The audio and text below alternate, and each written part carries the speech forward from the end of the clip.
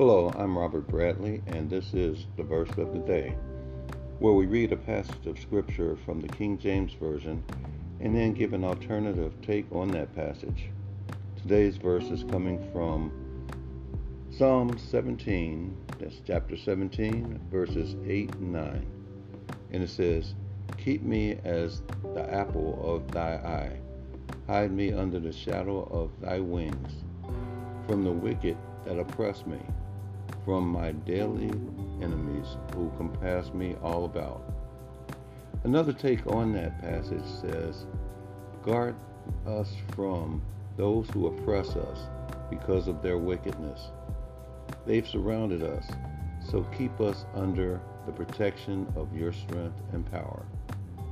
We are God's focus. Therefore, God watches and guards us. Thank you for listening. God bless you. Have a good day and stay safe. This is Robert Bradley with the Church Connected and the verse of the day. Thank you.